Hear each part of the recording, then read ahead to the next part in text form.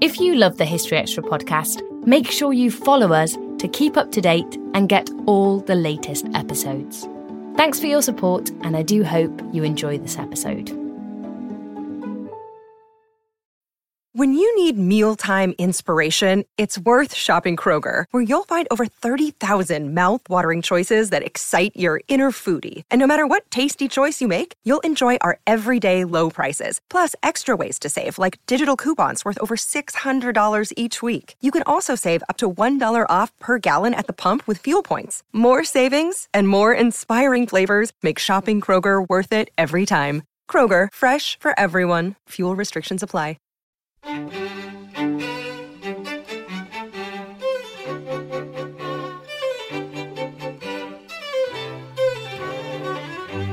We believe that everything has a history. We mean absolutely everything. So it's not just objects. We think about emotions. We think about bizarre things as well.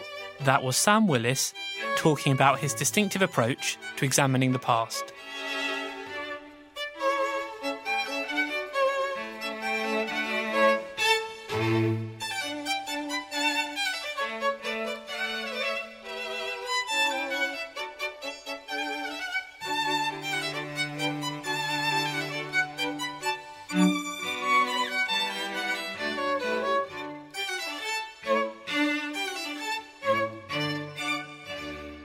You're listening to the History Extra podcast from BBC History Magazine.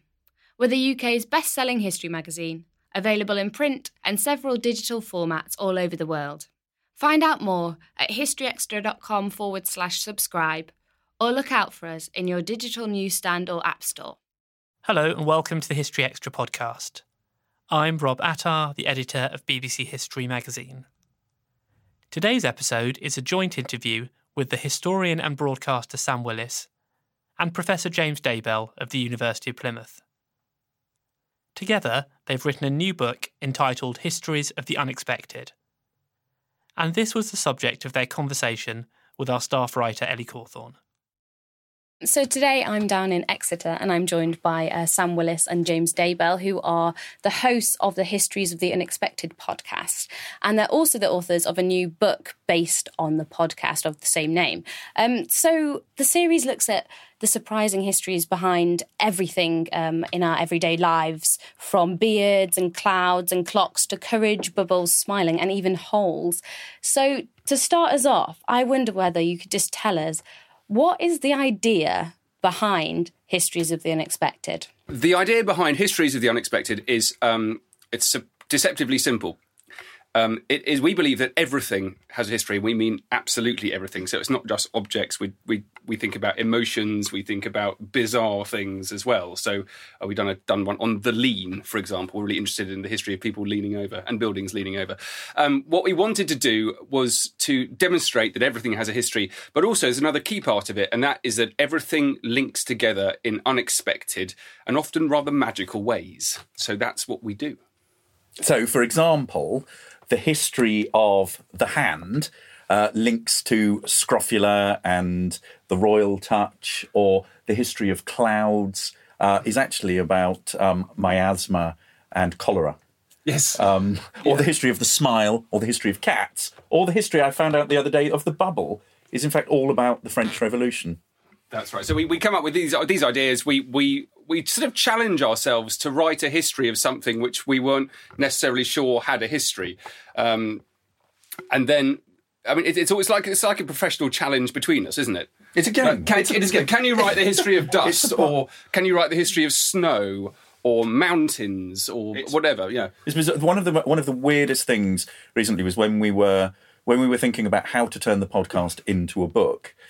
We went for a long walk and just tried to come up with 30 different topics. And I remember having sort of finalised everything, and then driving home, Sam sort of looked at a tree and saw it tilting over. And he said, we should do the history of the lean. And I thought, that's brilliant, but I had no idea how on earth we were going to be able to do it. So where did the very first concept for this come up? That came up from... the idea originally came from me when I was leading a tour around HMS Victory. And I was explaining all about the ship and the battles it had fought in and all the crew had been on board and what they ate, the kind of the predictable standard things in history that you might expect.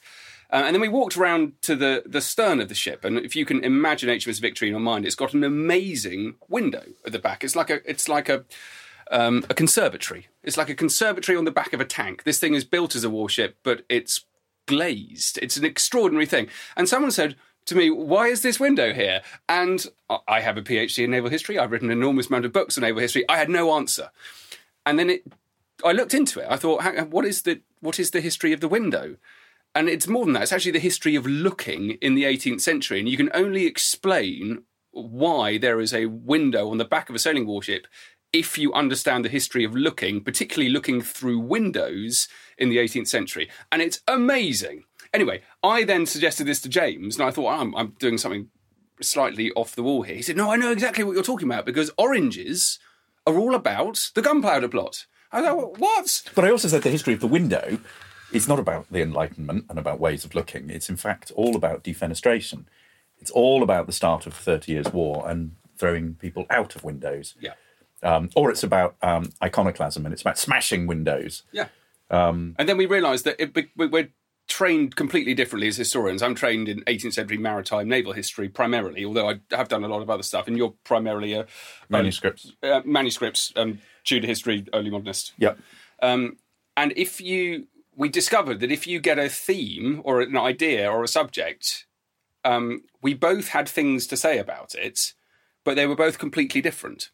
And that kind of blew our minds and made the whole process of discovery absolutely fascinating. Because when you have two historians coming at the same thing from a different perspective, you realise that there's a kind of mind-blowing complexity of history.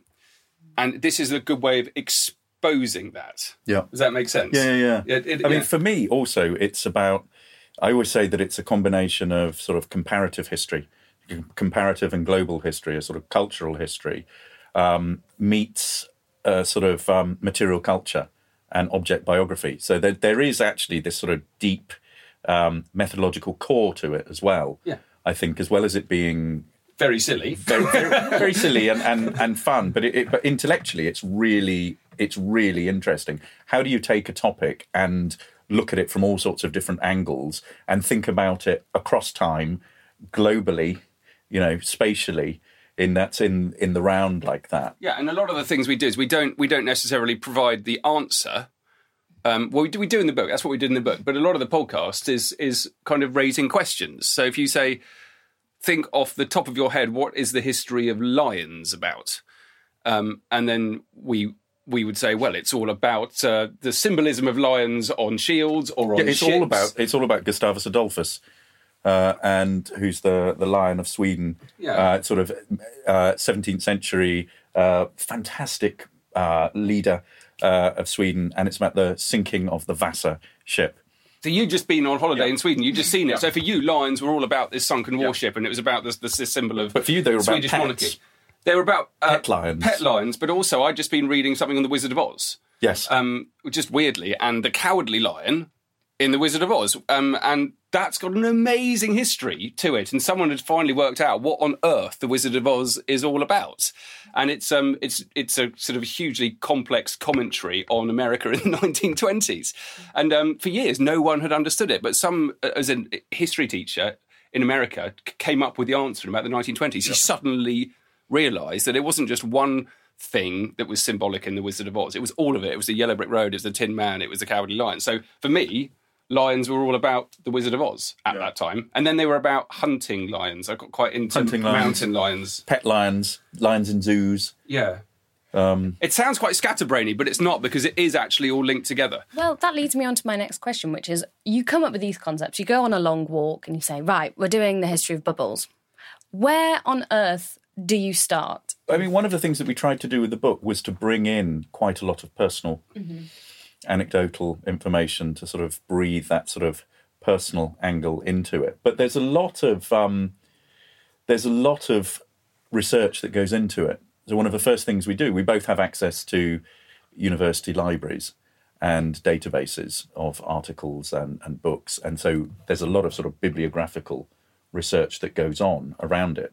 And a lot of contacts and colleagues, we know an awful lot of professional historians. I mean, I think also we've been in this business for, between us, like 50 years. Yeah. And so you pick up a lot on the way. And, I, for example, have taught, I taught for a while in the US. And so I taught the equivalent of a sort of Plato to NATO course. And so I've got this huge sort of reach of history that I sort of, use all the time. The way we start is definitely to open up the box of our heads and look and rummage around inside, because that's always gives you a solid foundation to be able to talk off the top of your head anyway. Like, I have this experience of finding some letters in the National Archives that talked about bubbles or whatever. Yeah. And then, so you've actually got an answer, or you use your brain to think about what aspect of that you would like to understand. So when we did bubbles, I knew that I'd seen a painting, an 18th century French painting, a beautiful painting of a boy leaning over a windowsill blowing a bubble. I couldn't remember what it was, but I knew that would be my starting point and I'd be able to talk about that bubble. And I also knew just vaguely that Isaac Newton had worked out how to measure the thickness of a bubble. And then that was going to be the things that I talked about. And for me, it was about childhood. So it's about children blowing bubbles. And there's a wonderful collection of bubble blowers at the Victoria and Albert Museum of Childhood. And so we did some work on that. Just little pipes that people blew bubbles. Pipes, yeah. And there are all sorts of, and people collect these, the collectible sort of plastic items. But also I wanted to think about the bubble as a concept and, people living in a bubble, so sort of enclosed. And this got us to thinking about monasticism, early monasticism. Hermits. We're thinking about, monasticism and hermits, and then thinking about the different kinds of bubble, like the Oxford bubble, the Westminster bubble. But then also, this led us to ornamental hermits. And in the 18th and 19th century, ornamental hermits were people who would live in your garden. And you would go along and you would see them. And they're the precursor to the garden gnome, which we have nowadays. I really enjoy bubbles. It's one of the ones I'm most proud of. I'm most proud of the lean, because we weren't sure how we were going to do it, and the bubble. I liked hair. You liked hair? I just want to go back to the lean, because just quickly. Okay, go on. Because that was right. It was all about leaning buildings. So it was a change from medieval architecture. So if you think of the shambles in York, where you've got the tiny, narrow medieval streets, all the streets crowded over, leaning over each other. And there are no straight lines anywhere. And then you contrast that with Paris, like 19th century Paris, which being all of the medieval stuff's been removed. Everything's straight lines, everything's very perpendicular. And it was all to do with like the fear of the medieval, the fear of superstition. It was to do with the fear of disease and cleanliness reflected in buildings. And then we did the human lean, which is to do with the history of walking sticks and the way that disabled sailors are depicted in contemporary cartoons. And then we did the Hollywood lean. Oh, that was so cool. James Dean. And then it was about deportment. And then it was about leaning on people. Oh, ladies walking around with books on their heads. Yeah. But then leaning on people was about gangsterism and about thumbscrews, which then led to the signature. This episode is brought to you by Indeed. We're driven by the search for better. But when it comes to hiring, the best way to search for a candidate isn't to search at all. Don't search, match with Indeed. Use Indeed for scheduling, screening, and messaging so you can connect with candidates faster. And listeners of this show will get a $75 sponsored job credit to get your jobs more visibility at Indeed.com/HistoryExtra. Just go to Indeed.com/HistoryExtra right now and support our show by saying you heard about Indeed on this podcast. Terms and conditions apply. Need to hire? You need Indeed. We don't always realize just how much our negative thoughts and experiences stick with us and weigh us down. You may find your brain constantly running through a highlight reel of bad moments. That comment your friend made last week that hurt your feelings. That frustrating thing your mum does. Or that silly thing you said in a meeting.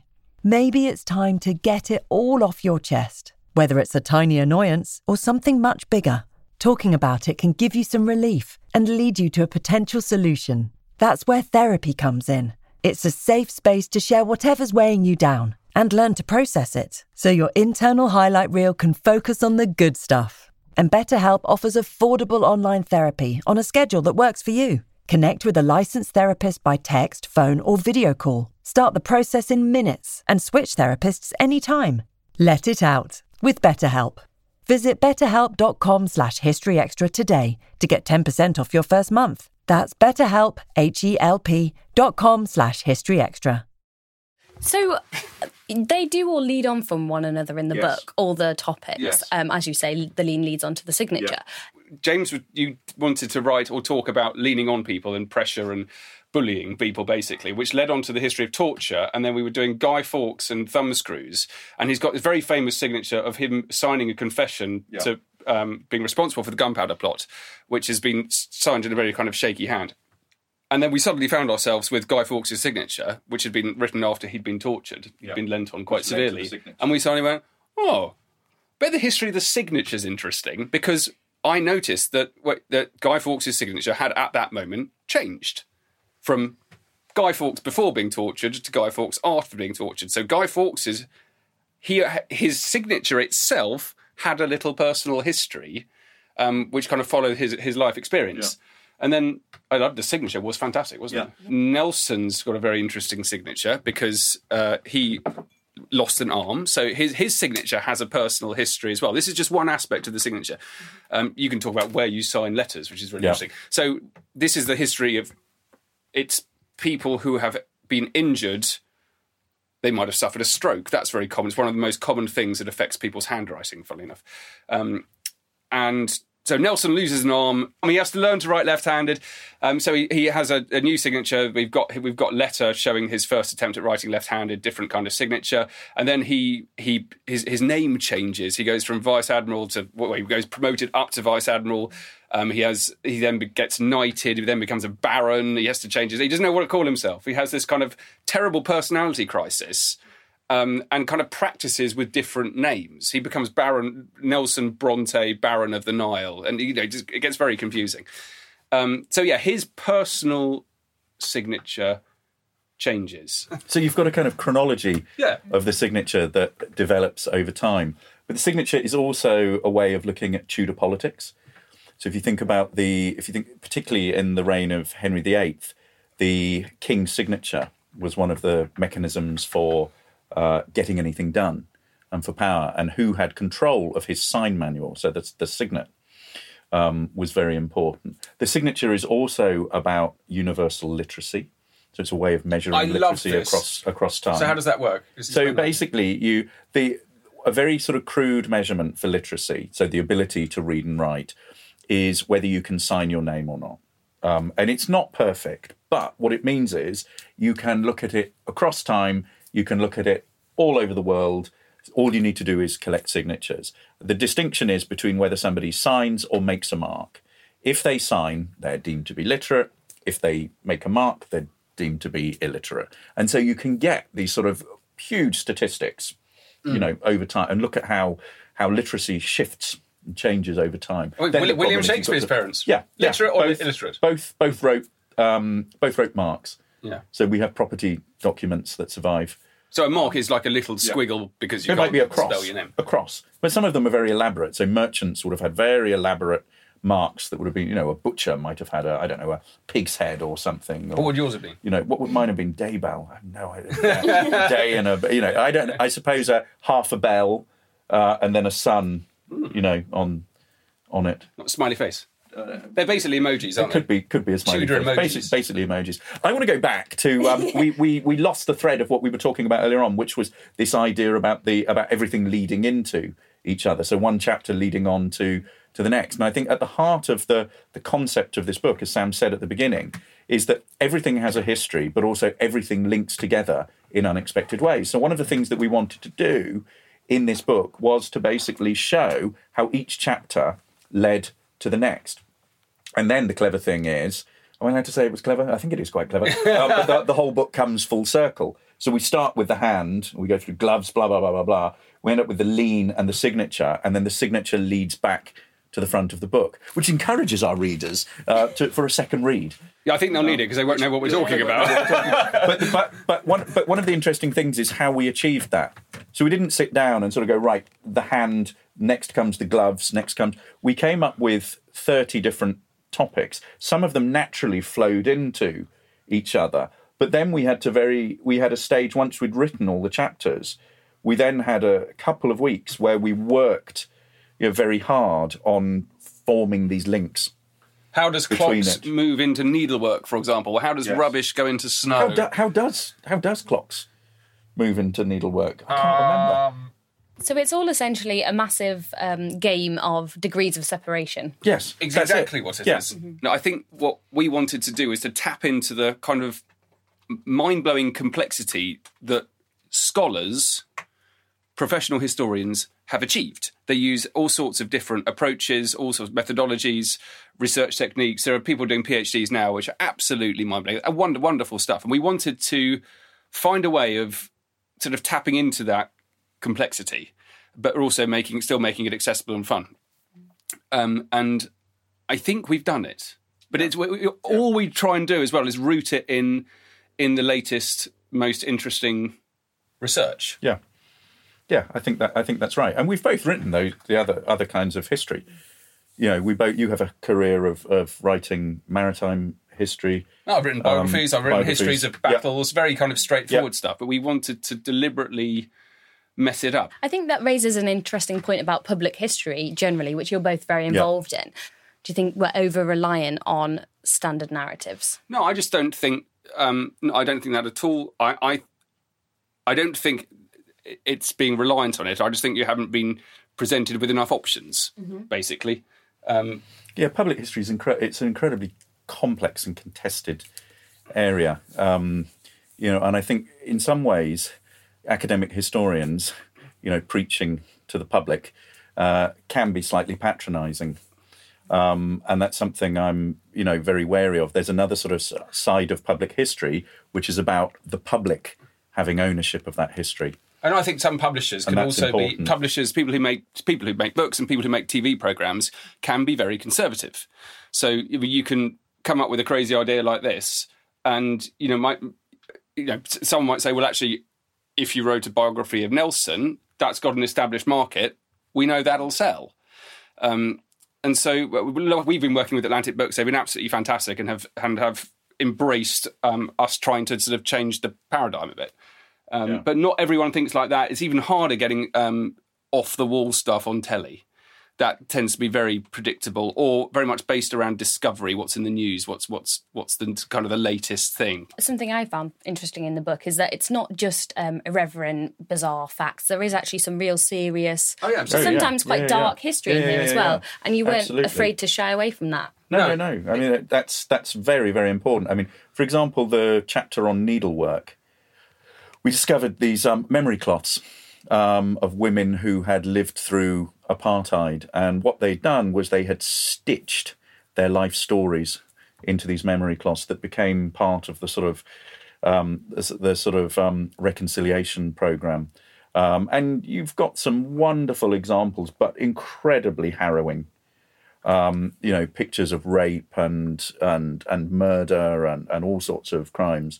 So that sort of starts off the chapter that then leads through discussions of the giving of gifts and tapestries. There's the Armada tapestries.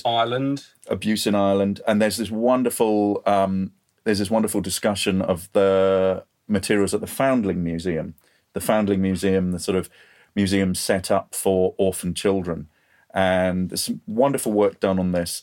When mothers left their children, they left them with little fragments, little pieces of fabric that I would identify them later on, which are wonderful sort of emotional pieces that sort of connect mothers to children and stories about orphans. But also, you've got several thousand examples of these that survive, and it is one of the best collections of ordinary people's clothing and material that survives from that period. So it's not, I think the point to make is the book's not a kind of frivolous miscellany. It's very serious history which taps into some of the latest research. But the whole book is written as a narrative. It does all link together and it all kind of follows through. It's very thoughtful history which deals with some light-hearted subjects, but also some very serious subjects. I mean, you can't write the history of hair without thinking about the collections of hair that are left at Auschwitz. Yeah, or scalping. Or the history of scalping, yeah. And also, I think we tried to write a literary book as well. We tried to write something that I think was really good prose. I think that was something that was really important to both of us to write, so that it is a joy to read. That's the kind of book I like reading. At the back of the book, you have a page for readers' suggestions, which I don't think is something I've ever seen in a book That before. was his brilliant idea. What's on your own personal lists, though, of what you want to cover next? Oh God, we have a list of like 200. I want to do Wales. So I've read Moby Dick over the summer as one of my sort of. Each summer I have to read a great American novel. I read Moby Dick, and it's wonderful, brilliantly written, kind of like sort of reading through treacle. But I want to do Wales. Yeah, you want to do Wales. We did handwriting. We're going to do handwriting. Yeah, mischief. I wanted to do tattoos. Yeah, teeth. We're writing a little book at the moment about the Vikings. Yeah. And teeth are coming into that. I do the history of chewing instead of chewing. Teeth. I think chewing. I do the history of saliva. Spit. We want to do spit. No, tongue's horrible. We were going to do spit because we were going to do spitting in World War II. That's nice. So Hitler very famously spat a lot, but there's also an interesting history of anti-Semitism and people spitting at Jews throughout the 30s and then throughout the Second World War, and it happens now. So there's a really interesting... And spittoons as well. Spittoons. So I'm chewing and spit is where I've done it. Have you found that since you've written the book, you've been going about your everyday life and something or an action is caught in your... On a daily basis. Yeah, absolutely on a daily basis. Recipes, that was the one that came to us because James was like, well, I like cooking, I make a recipe. And I was like, oh my God, let's do the history of recipes. I bet they're amazing. Lists were fantastic. Who knew how important lists are? Tattoos. And this comes about because a colleague of mine was telling me an anecdote about somebody that he knew whose husband or partner had died, and she'd had the ashes put into ink and then tattooed onto her back as a sort of token. So that got me thinking about we need to do the history of tattoos. Yeah. Wells, I'd like to do Wells. History of Wells is fascinating because it's all to do with the history of urbanism, urban growth. Cows. And hang on. Sorry. Wells are also like chimneys in that you find the most amazing stuff in them. So the history of chimneys is obviously about chimney sweeps, blah, blah, blah. It's all about architecture. That's kind of boring. It's not. It's about what you find in chimneys. And we find the most extraordinary things up chimneys. Shoes, cats. But letters. People. There was one collection of childhood letters for Father Christmas, which have been burnt, semi-burnt, been whipped up the fire, and then got stuck. And so builders have been then finding them in sort of present modern renovation. So go and look up your chimney. Someone found an early 17th century map of the world stuck up their chimney. It had been a bit drafty, so at some point someone had taken... There are only like 4 of these things on Earth, and it was found in pieces up a chimney. And there are like loads of legal documents. Chimneys are basically archives, and I reckon that wells are as well. But you find all sorts of stuff down wells, like an archive. Secret rooms. If you've come across the Tresham Papers, Tresham Papers, they're this 16th century recusant family, so they are, they're Catholic, and they decided that they were going to hide all of their family papers. Hiding. Now that's a good one. History of hiding. But they put them in a sort of an oilskin cloth and wrapped it all in wax, and then put it inside a chimney and then bricked it all up. Huh. And when the Historical Manuscripts Commission during the 19th century went round the country in the UK looking at private collections of manuscripts, they came across this, and lo and behold, there was this amazing collection of family papers from the Elizabethan period that are now in the British Library. It's kind of it links to our history of holes. We thought, how do you do the history of holes? Holes are brilliant. It's, people dig holes and hide them in. So it's from hoards, people peering through walls and spying on each other. It's about sex, about voyeurism. Yeah, it's watching people. Yeah. History of holes is absolutely amazing. It's people dropping things out of their pockets. It seems like there is literally nothing that you can do a history of. If you can do a history of a hole, which is essentially it is the history a hole of silence. with nothing in it. The history of silence. That's one that we want to do. I read Dermot McCulloch's book on silence and Christianity.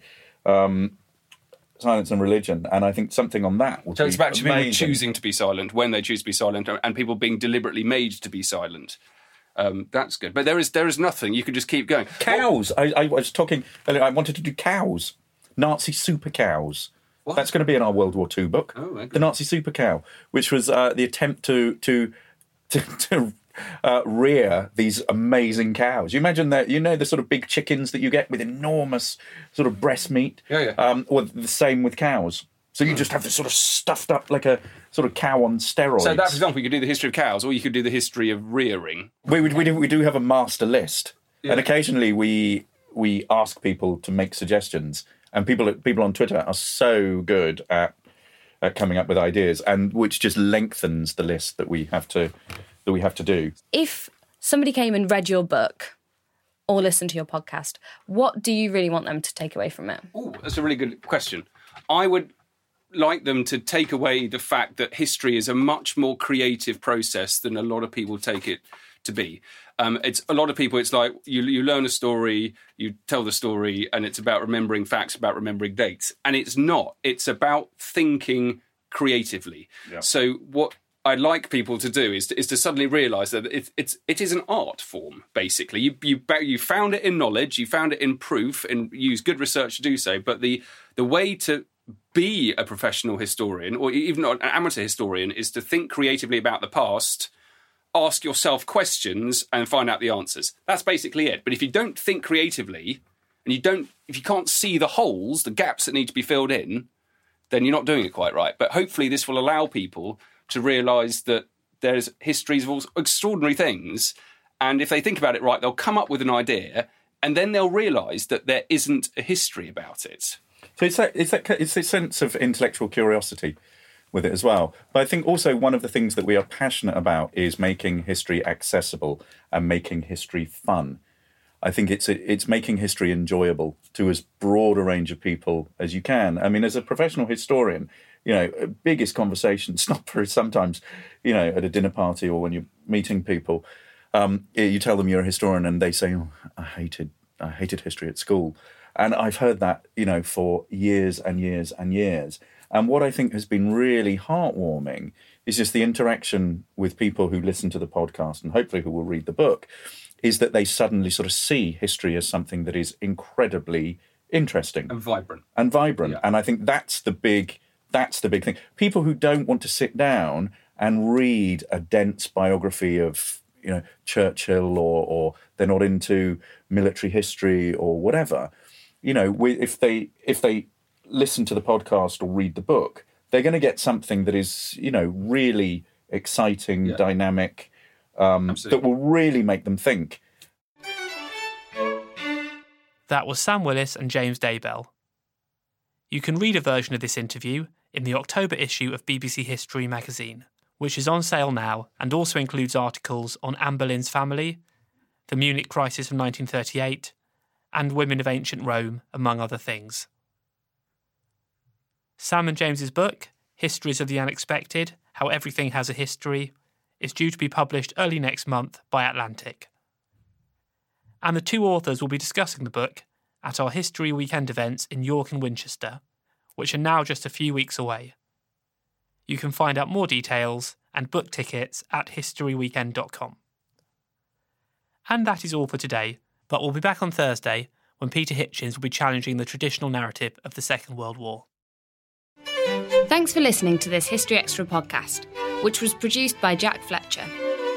Do let us know what you think about this episode by emailing podcast@historyextra.com, and we might read out your messages in future editions.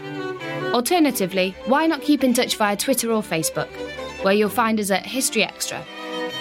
For more great history content, don't forget to visit our website, historyextra.com, which is full of history articles, quizzes, image galleries and more. Plus, it's where you can download hundreds of previous episodes of this podcast.